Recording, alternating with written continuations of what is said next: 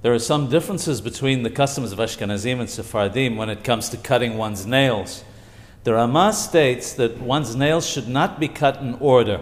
Rather, one should start with the ring finger, which he counts as number 4, on the left hand in the following order: 4, 2, 5, 3, 1.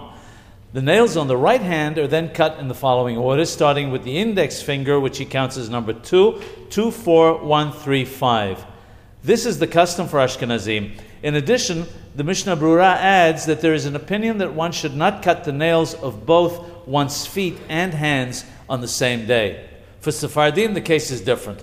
Rabbeinu the Hidah states that the Arizal himself used to cut his nails in order and cut both the nails of his hands and feet on the same day and was not concerned about either. The Hidah adds that this is the Minhag Pashut, the widespread custom.